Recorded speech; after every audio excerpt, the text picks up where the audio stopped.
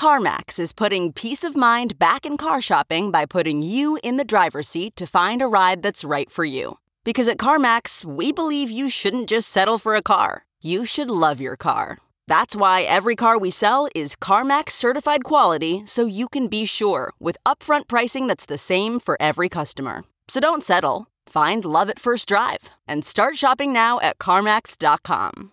CarMax, the way car buying should be. This is Merriam-Webster's Word of the Day podcast for January 18th.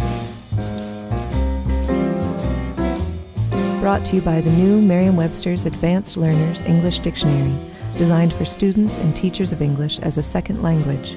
Learn more at learnersdictionary.com. Today's word is hoopla, spelled H-O-O-P-L-A. Hoopla is a noun that means excited commotion, to do. It can also mean exaggerated or sensational promotion or publicity. Here's the word used from an article by Don Markus in the Baltimore Sun. There was no formal introduction, no hoopla, as the leading scorer in Maryland men's basketball history took a seat behind the bench for the first time in his new role.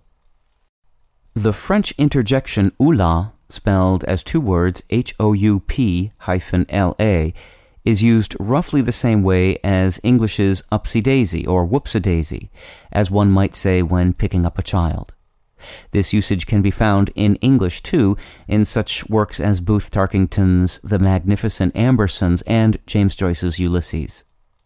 In the early 20th century, the word playing on the syllable hoop, H-O-O-P, gave its name to a ring toss game played at carnivals. But before that, hoopla was used in American English to refer to a kind of bustling commotion, and later as a term for sensationalist hype. I'm Peter Sokolowski with your Word of the Day. Visit the all-new learnersdictionary.com, the ultimate online home for teachers and learners of English. A free online dictionary, audio pronunciations, custom study lists, and interactive exercises are available now at learnersdictionary.com.